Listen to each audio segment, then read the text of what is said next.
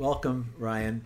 We are very thankful that yesterday in our C3 Connect group that we had maybe 15, 16 people take communion, and you led it. How about that? And you gave an image, a vision, a hope, a future in the communion that was so special that I wanted to go a second week on this topic in this podcast. Well, I'm thrilled by that. And to clarify, my 9-year-old son led us in communion last night. Oh, that's right. Oh, there's Jeannie. She just jumped in. Come on, Jeannie. Come on in. You might as well. Yeah. So that's a first, a 9-year-old. That was great. That's right, and powerful too. Yeah, well, the Lord gave me the scripture out of Isaiah about how a little child shall lead them, and the fact that we have the story about how he came to his own revelation by the Holy Spirit that he himself needed to take communion for his own life. I said, there's an anointing for him to lead us, and so he did. That's right. And as you worked through this with us, that you had a revelation, as you were about to lead us and share with us the message of communion, the Lord gave you a vision. Would you share that with us? I'm telling you, it was amazing. Isn't that good how the Lord, he unpacks things for us in the moment, you know. That's and right. Being a preacher for a while now, I love those moments where you come and you have just like, it's almost like the end of the thread, and then you begin to follow that thread and it just takes you somewhere you don't even know. And that's God just giving you a gift in that revelation. But he showed me this picture as I was holding the cup, and he said, hey, what color is that cup? And I said, oh, look, it's red.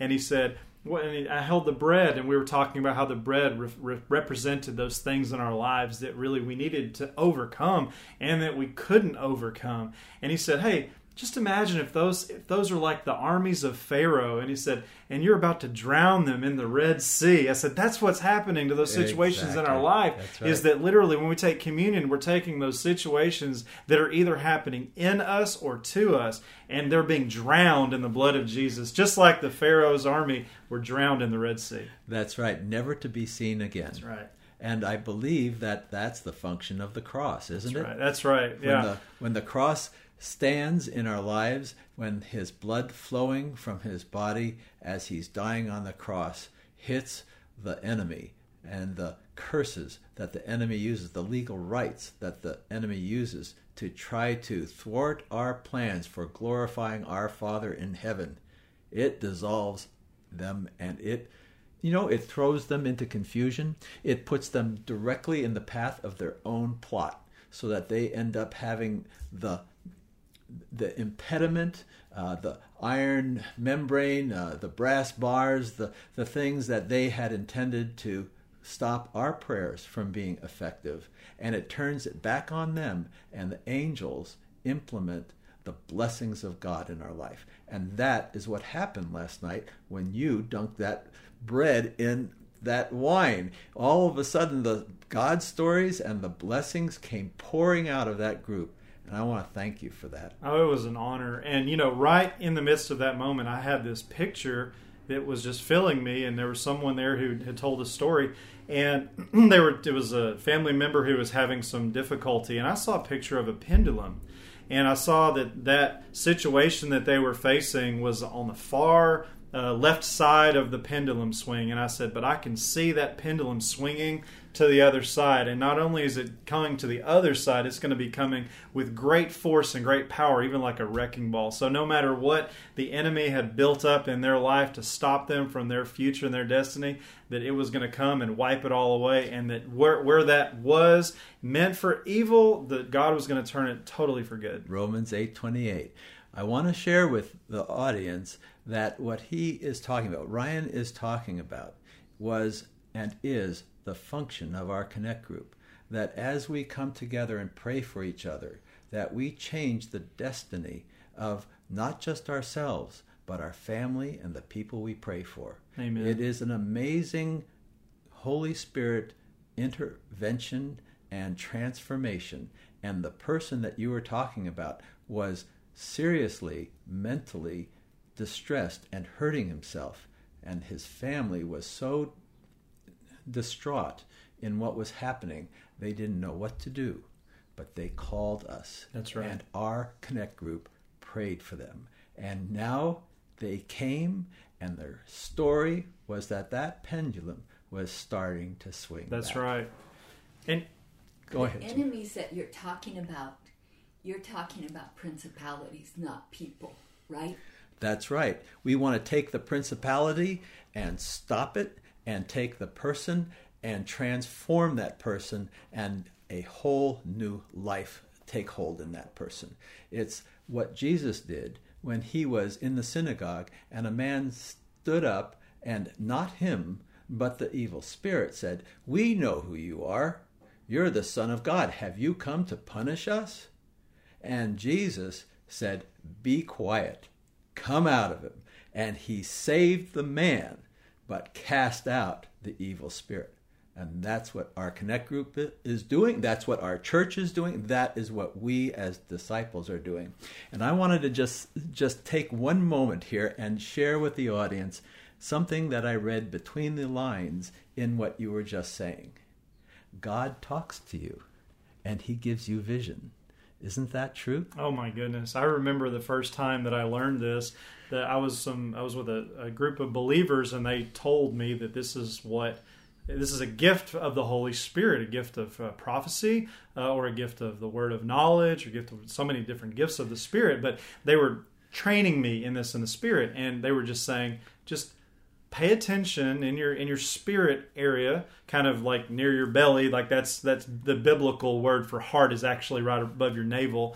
And he said, just see if God gives you an image or a picture. And so I'm constantly aware and sensing, and these images will just come. And sometimes they're an image, sometimes it is a moving picture, right? So biblically you have what's called a trance, which that's essentially like seeing a movie in the Spirit, and then you have a vision, which is like looking at a photograph. Sometimes they are numbers or colors, or I've never gotten a smell, but I'm sure some people may get some of these things. But you get these impressions, and it's God speaking. And that actually, whenever I was in college, and God and Jesus to me was nothing more than words on a page. Yes. I was completely gripped by this college teammate that I had, and he told me that God spoke. And I said, "Are you serious?" And I immediately went on a lifetime journey of trying to get this God to speak to me, and I can happily say that he does. Wonderful. This is something I think our audience really can feel close to and want themselves. And as we hear of the Lord, and as we open our hearts to these visions, that the enemy can come and give false impressions and false words and cause confusion. And we state clearly, in the power of the Holy Spirit, there is nothing but truth. He is the truth. And he comes because Jesus died on the cross. And it is the cross that protects us from the deception and the dissipation, and brings the clarity of the Word of God into our hearts. And that, sir, is what you're sharing with our audience right now. And I'd like to pray right now for our audience that they will hear the Word of God, that they will discern the truth, they will fall in love with and seek the wisdom of God, and to give honor to Jesus Christ for what he has done on the cross, so that we may have God in us. Is that okay? Let's go. Let's do it. All right. Well, Heavenly Father, we pray now in the mighty name of Jesus that the heavens will open, and that the angels will come, and that the Holy Spirit of God will transform those who are listening along with us into the disciples, the true disciples of Jesus, who will go into the world and change the nations and bring forth your second coming. That there is no higher honor than to hear your word and to do what you will. Ryan, would you join me in that prayer? Absolutely. Father, I thank you that those who are seeking your move in their life will awaken to the power of the cross. And we can tell why the devil would want to take the cross away, because it's the pathway of victory. Without the blood of Jesus Christ, without his broken body, there is no victory for us here in this planet. And so we lift up the name of Jesus and we celebrate the cross of Christ.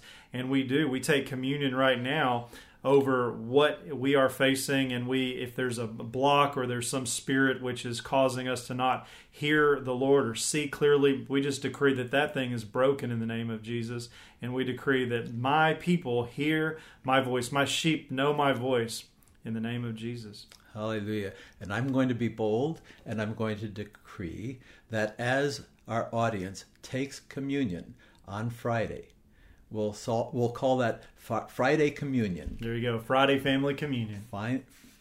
Oh boy, that's a tongue twister. Okay, Friday Family Communion. You got it. Okay, we're going to pray that as they take communion, that they will hear the voice of God. Yeah. And I want to share, and that's our prayer, and I want to share for just a moment that Jeannie and I were in Jerusalem, and we were at the Garden Tomb and taking communion with Pat and Dee Dee Robertson. And Jeannie, do you want to tell what happened at that time? Gosh, this was the year after we got married, so it was 2004. And I had not really had the Lord speak to me in an audible voice. I had more of a feeling, but I knew Dean was hearing more of an audible voice. And as we sat there waiting for all the communion to be passed to all the people, I heard clearly, Jeannie, all you have to do is let me be inside you. And then we had communion. So it was amazing. That was your first time that you heard his voice in your spirit. And going to Israel is a blessing. He always finds a way to make something really special. So that's my memory. Amen. So hearing the word of God, hearing him speak, is an honor. It is a blessing. And as you grow closer and you read the Bible and you go to church and you live with him, it becomes an essential part of life. Can you talk a little bit about discernment, sometimes testing the spirits to make sure that it's not a voice that is in your own head? Absolutely. I can speak to that. So every time that I feel like I've got a word from God, the first thing I do is go to the Bible and I try to find a scripture to confirm that. So in this particular story of having a word about a pendulum, I got the word, what the enemy meant for evil, God was going to turn around for good. So it's just that transition of direction. In addition to that, many times it's a matter of taking a little bit of time and kind of seeing if that, maybe again, as it might be pizza, as they say, from the night before or whatever, just kind of allow it to go through or to pass your consciousness. And then if it continues to persist or kind of grow in intensity, then that means it's probably from God. And then, of course, you can always take that to someone that you trust and you respect in the Spirit and just have them weigh that. And if it kind of feels like nails on a chalkboard to them, then it's probably not from the Lord. So there's just a variety of ways for us to make sure that unction that we're getting is actually from heaven. Absolutely. And I believe that's one of the main functions of the Connect Group, because as we all love one another, we fulfill his commandment, and that is the foundation for hearing him. It is something that he asks. We believe that Jesus is his son, and we follow his commandments, and that gives him pleasure and joy. And when he feels that this is my son or daughter in whom I'm well pleased, then he opens up and we hear him and we hear the truth. Now, I have to say that at times in my life, when I have had sin in my life, when I've had things that weren't of the Bible, good things of the Bible, but rather things that led to my own pride or greed, lust or selfishness, that he basically let me learn my lesson. And I may hear a word that really wasn't of him. Rather, it was a word that was testing me and amplifying my consternation or the consequence of my own silliness, my own lack of wisdom. And so one of the keys that I found in hearing the word of the Lord is try to go to the cross. Let the blood wash me of all of my foolishness. Honestly seek his wisdom. And then ask for the truth. And the truth will indeed set me free. Mm-hmm. Yeah, that's a powerful reality, is that sometimes we come in there with our own desires and our own initiatives and our own agendas. And I think if we have an attitude that says, Lord, I just want the truth, even if it hurts, you're going to get exactly what you need. Because as I teach often, I said, if you've got the lion that's got the thorn in his paw, it's going to be a bear to get that thorn out. But if you don't take it out, then what's going to happen a lot later is going to be so much worse with that infection. So come into the Lord with that heart that says, whatever you have to do to expose the truth in me or in the situation, the Bible says those who seek the truth certainly will find it. Amen. Amen. I heard some teaching on that the Lord, when he speaks a word of knowledge or wisdom for someone, that it's not condemnation. Absolutely. Yeah, the Bible says there's absolutely no condemnation in Christ. And when you talk about the word condemned, that's the picture of a building which is completely without repair. There's no way that this building can be used ever again. So imagine someone getting a word that makes them feel like there's no way for recovery.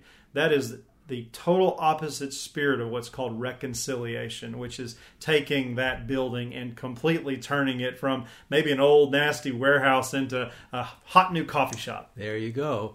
That restoratory process, the restoration of that person, is in the hands of the Master.